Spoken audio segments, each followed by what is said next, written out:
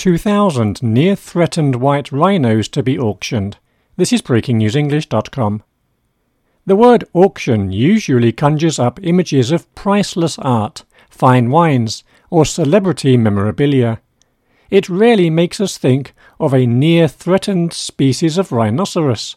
However, those rich enough to splash out in excess of $10 million can bid for 1,993 white rhinos on May the 1st, which is International Save the Rhino Day.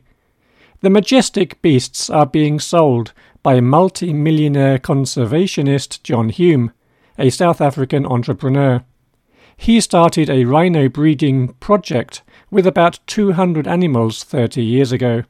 He managed to increase his stock of the animals tenfold. Mr. Hume is also selling the 8,500-hectare ranch 100 miles southeast of Johannesburg, where the rhinos live. Mr. Hume's ranch is home to more than 10% of the world's total rhino population. Hume has spent $150 million of his personal fortune on increasing rhino numbers, but can no longer afford to maintain the creatures. His expenses include vets' bills, security guards to keep poachers at bay, and a helicopter for air patrols. He told reporters, "I've used all my life savings spending on that population of rhinos for 30 years, and I finally ran out of money.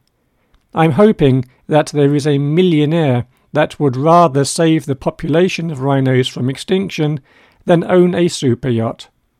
Hume lamented that rhinos are underdogs. They stand the least chance of surviving poaching.